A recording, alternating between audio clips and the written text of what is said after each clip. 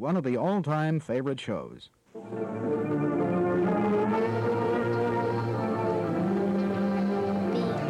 you were home.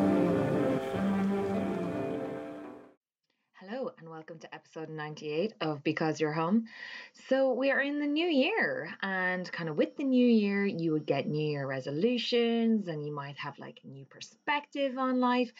So with that in mind, I decided to think of what perspective is there maybe not so looked at so much in horror movies, and that is the perspective of the killer or the villain. And more importantly, why the audience, like why people are interested in the point of view kind of perspective of the killer in horror movies. So there's a belief that seeing a horror movie from the perspective of the killer wouldn't be the best idea, since it might be a little too frenzied and horrifying for the audience to endure. But one has to think of the experience it might give to step into the mind of someone that doesn't follow social norms and has a truly skewed sense of how things should be. There are plenty of movies that show the story from the angle of the troubled mind, but to feel as though you're in the killer's shoes is something that a lot of people do feel would be surreal.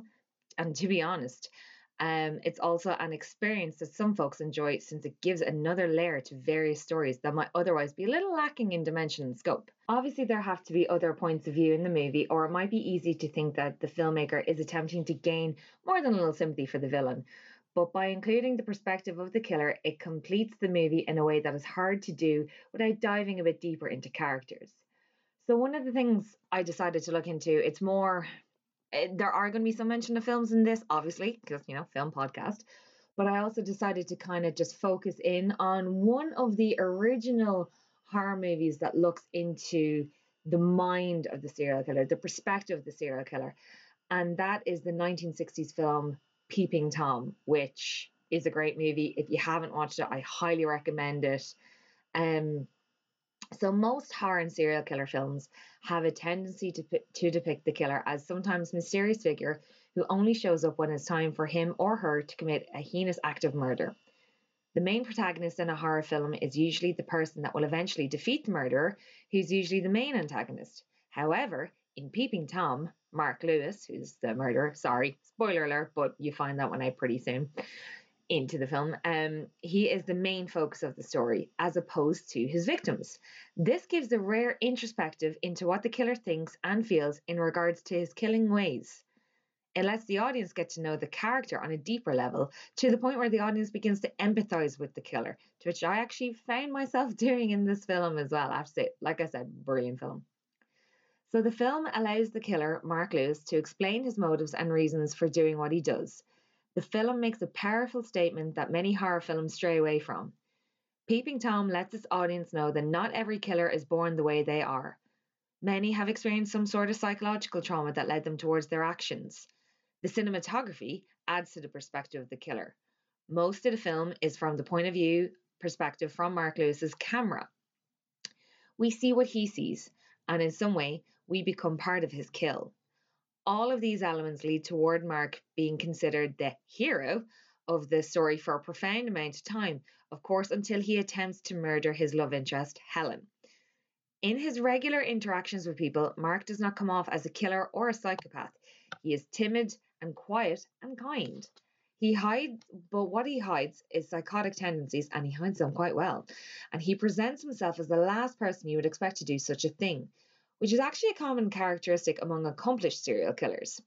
So I guess that explains how they get away with it long enough to become serial killers. It even gets to the point where I personally forgot he was the killer during his interactions with his love interest, Helen. In the 1960s, it was still controversial to present a killer as the protagonist of a film, which I think is what led this film to be universally panned by critics. It's come back as a cult classic, but at the time, it was just too controversial. It was ahead of its time in the level of depth it created within a main antagonist who normally would have no such emphasis placed on a backstory. I love learning more about why characters with evil motives decided to choose their path. It creates an interest and an investment in the character that otherwise would not have existed. Peeping Tom leaves me thinking about what it was like growing up for poor Mark Lewis, and at what point did he snap. Another aspect I'm going to be discussing in this episode is the actual point of view horror movies and how it became so popular.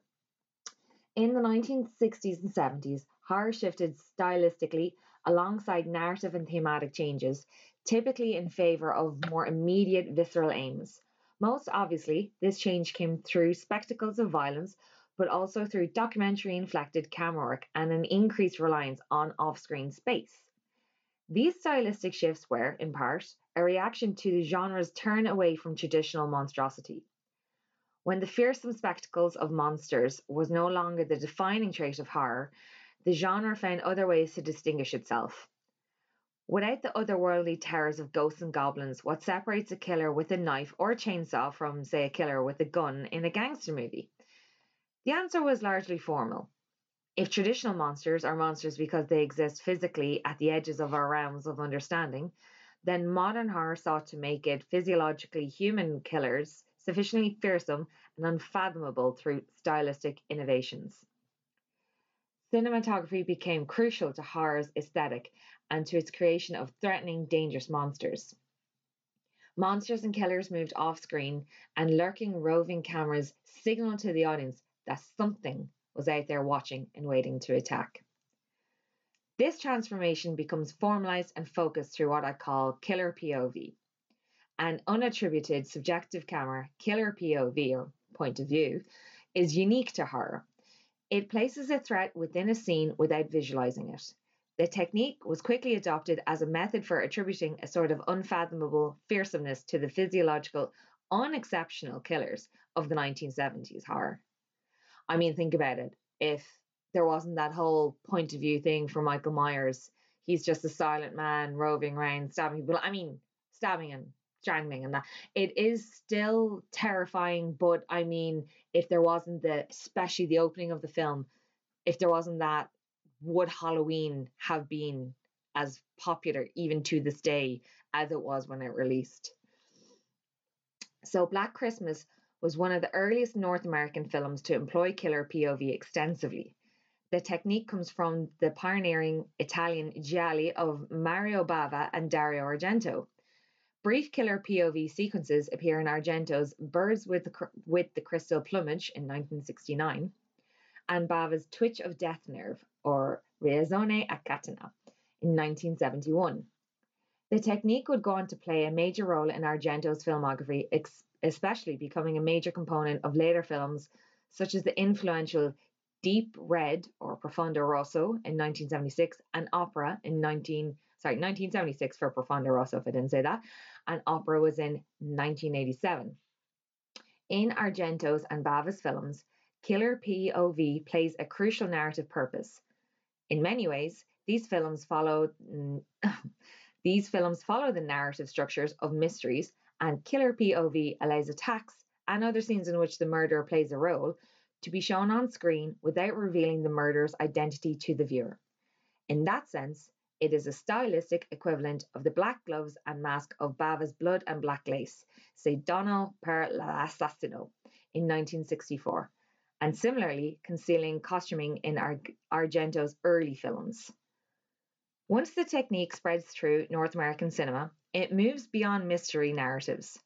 Although Black Christmas, like the Italian films, has obvious mystery elements, it de-emphasizes them and in fact never reveals the killer's identity. Further, the systematic extensive use of killer POV in Black Christmas serves an additional function, one the subsequent films will capitalize on even as the remaining mystery genre trappings fall away. These films recognize that keeping the killer off screen is essential to maintaining the threatening character of their killers. Being off screen is precisely what makes them fearsome. Although Black Christmas's killer's movements are carefully mapped out within the house, much more so than in many subsequent slasher films, killer POV here creates a sense of near omnipresence. In Halloween, in 1978, the excellent opening killer POV sequence grants credibility to the opening attack, in which a young boy attacks his older teenage sister.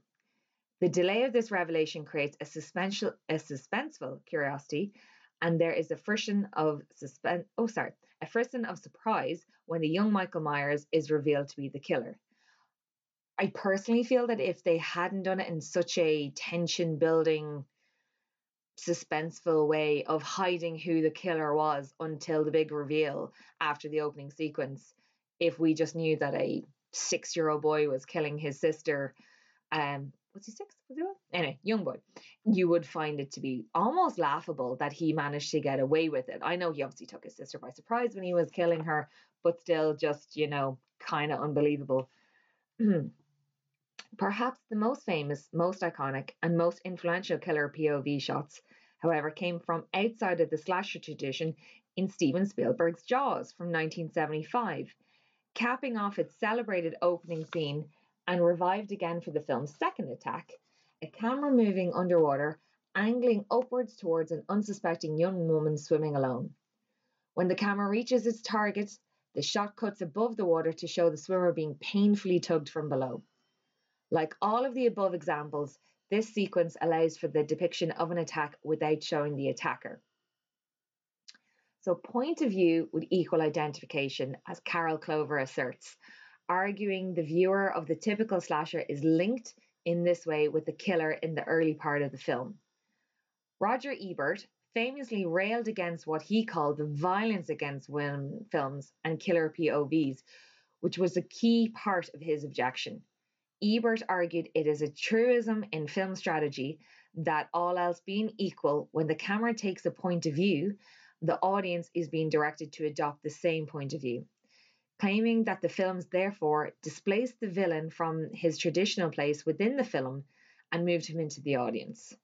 This most influential accounts of killer POV have understood it to be inviting, again, and even demanding identification with the killer, using it as evidence that horror viewers sympathize with monsters and killers. The implication, of course, is that horror films are sadistic, misogynistic, and inciting. And I mentioned Carol Clover just there a couple of seconds ago. She was the writer of Men, Women, and Chainsaws.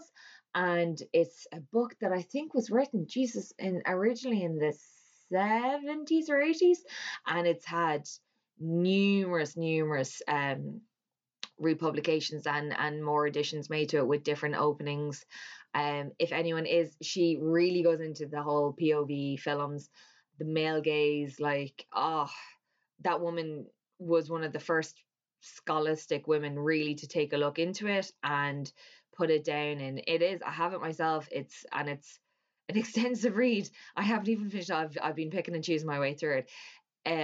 It's, if anyone is interested into that side and discovering how, not necessarily how women view those type of slasher movies now, because it is always we just have the perspective of from a killer coming into a sorority house and then slashing and hacking his way through whilst they're trying to sleep or at a party. It's like with POV killers, it is mainly the killing of women.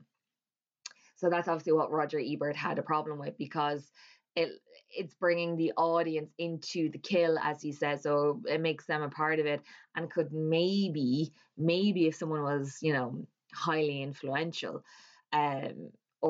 easily influenced, they could go, oh, this is giving me a tickle, and this is making me think of something that I never would have entertained, but now I feel like I'm the one holding the knife, or I'm the one holding the chainsaw. So I get where his worry was. And it did take many decades before women weren't so cannon fodder-esque in horror movies. It still is an easy kill when you have, as I mentioned before, and myself and Grace mentioned in our Women in Horror Month selection of episodes we did last year. And one of them we had looked at was, the dumb blonde, not necessarily always being blonde, but, the dumb female character who is the first to go.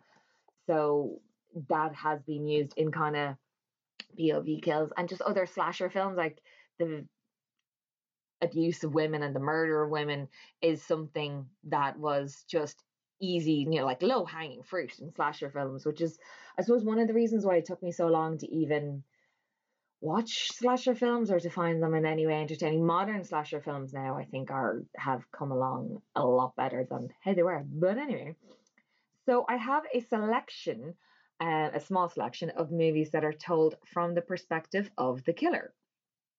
So, obviously, like one of the more famous ones we have is 1978's Halloween.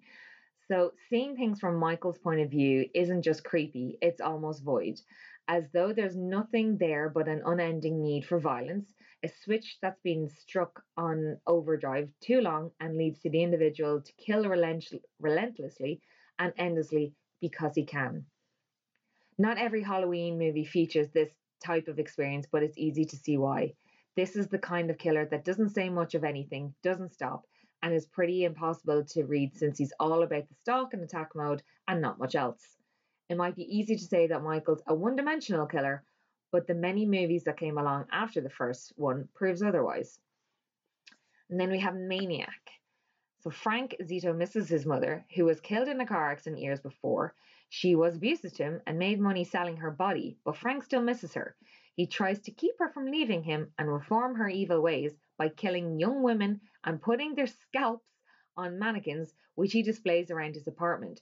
Photographer Anna D'Antoni takes a picture of him in the park and he pursues and befriends her. Is she the one he has been looking for, or just another one of his mother wannabes? So this film is, disturbing is a mild word to use when describing the story since Frank is a certified nutjob as well as a schizophrenic. But there are likely to be those out there that would claim that his scalping of women is a sure sign of a deeper, more unstable mental issue that's not his fault. There's at least one bit of truth to that. But once that bell is rung, the individual with the issue isn't really worth the effort it might take to bring them back from the brink. Some might argue against that point, but hopefully those arguments would go by the wayside if the person in question actively tried to resist any help they might be given. Another fantastic film, and one that I think really takes advantage of the perspective of the killer, is the brilliant film Behind the Mask, the rise of Leslie Vernon. And shout out to Shauna and whenever she hears this episode, because when she visited from Canada, we had a discussion about this film, and I highly recommended her to watch it. And you better watch it, Shauna. In fact, if you haven't watched it, anyone listening, my God, go listen to it. I think it was made in 2006. I don't know where you could find it, but oh my God, it's his training for being a slasher, everything. Like it is, it's it's a fantastic film. It really is. Like there can only be one of them, but it is brilliant. So, how many killers would go to the trouble to make a documentary of what they're about to do? This movie was one of the craziest around, if only because the killer wasn't exactly on the level and was taking people through the steps of what was going to happen. Even when the intended victims went off script, the killing doesn't end since the killer has apparently anticipated just about everything that's going to happen. The movie is creepy enough, but learning that the killer isn't who they say they are is even worse, since it means the other characters have to deal with someone they really don't understand. Another fantastic film that's done from the perspective of the killer is American Psycho, because not only is it done by the perspective or done in the perspective of the killer, it's narrated by said character. So we have Patrick Bateman has been a subject of interest for a while now, since he narrates a good chunk of his own story, and a lot of it is uniquely terrifying, since the guy is a straight up psycho that has no regard for anyone else. But the world he lives in appears to be so blissfully unaware of the things he does that a lot of people believe a lot of this movie is happening in his head and that he has no knowledge of it until later. By the time the movie ends, one has to really sit and wonder just how much of it is going on in the guy's fractured mind and how much he's actually guilty of. And it's quite a mess to sort out. And this is a film I haven't seen, but I know a lot about, and it's very much so in the true crime genre as well as from a killer's point of view. We have Henry, Portrait of a Serial Killer. If the other movies are in this list have been hard to watch, this one is damn near impossible, according to the what was the website? The website. I will put a link to the articles I used for influence on this. But yeah, it is apparently a very hard watch because it's just so real and true to the story, so they say. So So there is a use of morality in it, but it's the fact that it's tossed about like an everyday item and then abandoned so casually, it makes it about as ineffective as a mask after Halloween. Ah, right. It's not, it's based on a true story, but apparently it's loosely based on a serial killer, Henry Lee Lucas. And this film follows Henry and his roommate Otis, who Henry introduces to murdering randomly selected people. The killing spree depicted in the film starts after Otis's sister Becky comes to stay with them. The people they kill are strangers, and in one particularly gruesome attack, kill all three members of a family during a home invasion. Henry lacks compassion in everything he does and isn't the kind to leave behind witnesses of any kind. Henry is a seriously deranged killer individual that appears to attract other deranged individuals, such as Otis, and yet Henry still thinks, and yet Henry still has lines that he won't cross, at least until he sees no other choice. For instance, saving a woman from being raped, only to kill her and chop her up later, doesn't denote a rational mind, after all. So they were just a brief selection of movies. If you're interested in watching films that take after the perspective of the killer.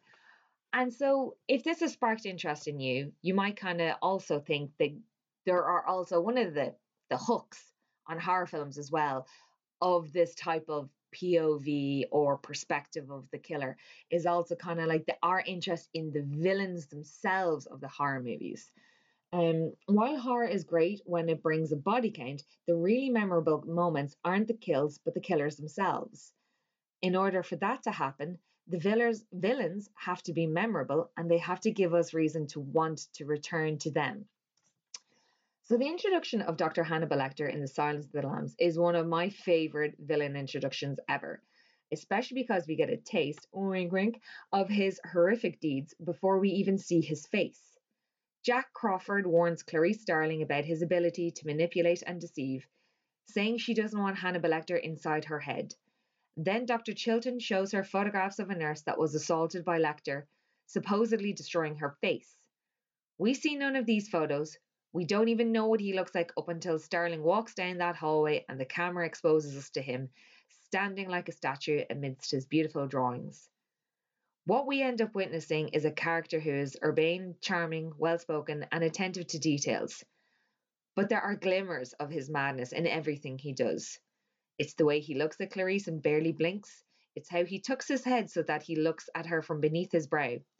It's how he tries and succeeds, although she'll never admit it, to scare her with his notoriety and his stories. And then we all know the fava beans and Chianti story, not because of the details, but because of his iconic, apologies, can't get it, my lips are too dry, sound afterwards. All of this is what makes Lecter so interesting and fascinating.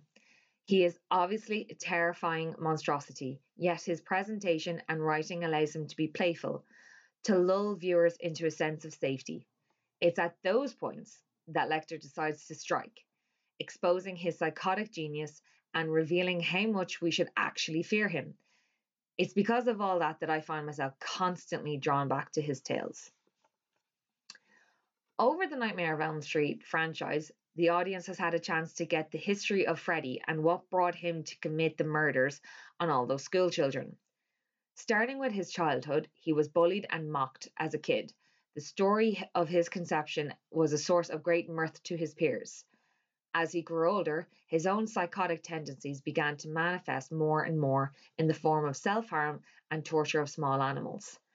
From here, he began his stint as the Springwood Slasher, a serial killer of children. After his arrest, the subsequent trial, and the failing of the criminal system to go by the books and follow proper protocol, Freddy's freedom is what sent the parents of Springwood over the edge and into his territory. They trapped him in the boiler room where he killed the children, and they then burned him alive. It is that action that makes him so interesting, that he would cause such outrage and vitriol so as to make normal, everyday people sink to his level and commit murder, which is incredible in my eyes. That speaks levels as to his character and the impact he has. Of course, then there's Freddy himself, who is a delight. Obviously, helped very much so by Robert Englund. Don't know if it could be done by anyone else. He is the character is him. Voila. He's funny, scary, conniving, deceptive, and knows how to play with his prey before he strikes. Even in the hated, and rightfully so, remake, there's a great scene where Freddy kills Jesse, only to explain that once the heart stops, there is still 7 minutes during which the brain remains active. He doesn't simply kill to end a life, he kills to enjoy every second of it, to establish his dominance and power. That's what gives him depth more than any other of the villains. The first Child's Play film is a classic that actually scared the crap out of me when I first watched it because it's dull. Let's face it, it's a doll that kills people, and I would find, go on, anyone, especially a girl who's had like maybe porcelain dolls or anyone who's had a doll and middle of the night and you see it standing in the corner of your room when you're a small child, obviously, and you're like, is it real? Is it not real? What's happening? So it also, and I just mean the original film here, still holds up really well. And the sequels are, well, if anything, they're entertaining. What makes him so intriguing to me is that he himself is under a deadline of sorts. Having transferred his soul into the good guy doll, Charles Chucky Lee Ray, aka the Lakeshore Strangler, learns that he must do the ritual again and move his soul into the body of the first person he let know that he was alive. If he doesn't do this, his soul will be trapped forever into the body of the doll, which will slowly become human. As with Freddy, Chucky is witty, funny, and a hunter. He too toys with his victims, and it's not just because he's a toy himself. It's because he legitimately enjoys it. His delight in killing is horrifying, and yet he himself is such a masterful manipulator that you can't help but want to pal around with him a bit. That we get to see so much of the villain and follow his path to understanding his situation and how to fix it is what makes Chucky interesting. We are forced to stay in his company, essentially being made to empathize with his predicament. In Psycho, Norman Bates is the seemingly picture perfect example of awkward innocence. He works at the motel that his mother owns because he wants to remain close to her, even though he hates what she's become. It's during a scene when he converses with Marion over their sandwiches that we get a suspicion that there's something wrong with Norman. When he discusses his relationship with his mother and her mental illness, Marion suggests that he place his mother someplace. It's at this moment when he leans forward and says, "You mean an institution? A madhouse?" Suddenly, there is an intensity, like confidence that we haven't seen in him before up until this point. The classic music rises sinisterly, and we suddenly have a different person altogether on the screen. One that Marion Crane fears as Norman describes what it's like to be in an institution and ends up saying that his mother is harmless, and it's just that she goes a little mad sometimes, adding the famous line that we all go a little mad sometimes.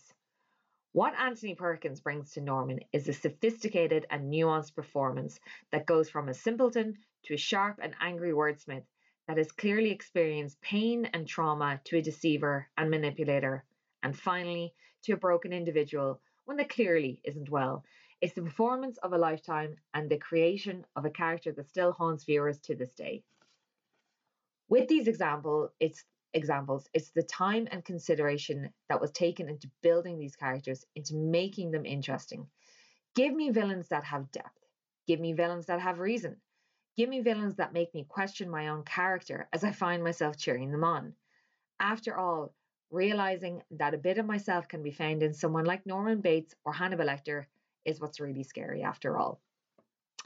So there we have it. This episode was a little bit smaller and shorter than the rest of them because instead of watching 5 or 3 or however many films that were done from the perspective, I just decided to kind of look into not just the films themselves, but why there is a want for them, why they're popular. And obviously, it's because we all like to spend an hour and a half in the boots of a killer and see how it feels. And what I hope for everyone in this world is that it just stays right there in your imagination, in your seat in the cinema, watching the screen. And one thing you could take away is just keep it there. Yeah, keep it all in your head. So thanks very much for listening. And be sure to give us a follow on our socials on Instagram with an underscore between each word, and that's on Facebook and Instagram. You can also listen to us on most podcast platforms. If you listen to us on Spotify or Amazon, feel free to give us a rate and review. And if you don't fancy that, but you also still like what you hear, then just go tell a friend. Word of mouth, it's what gets things done. So I will chat to you later. Bye bye.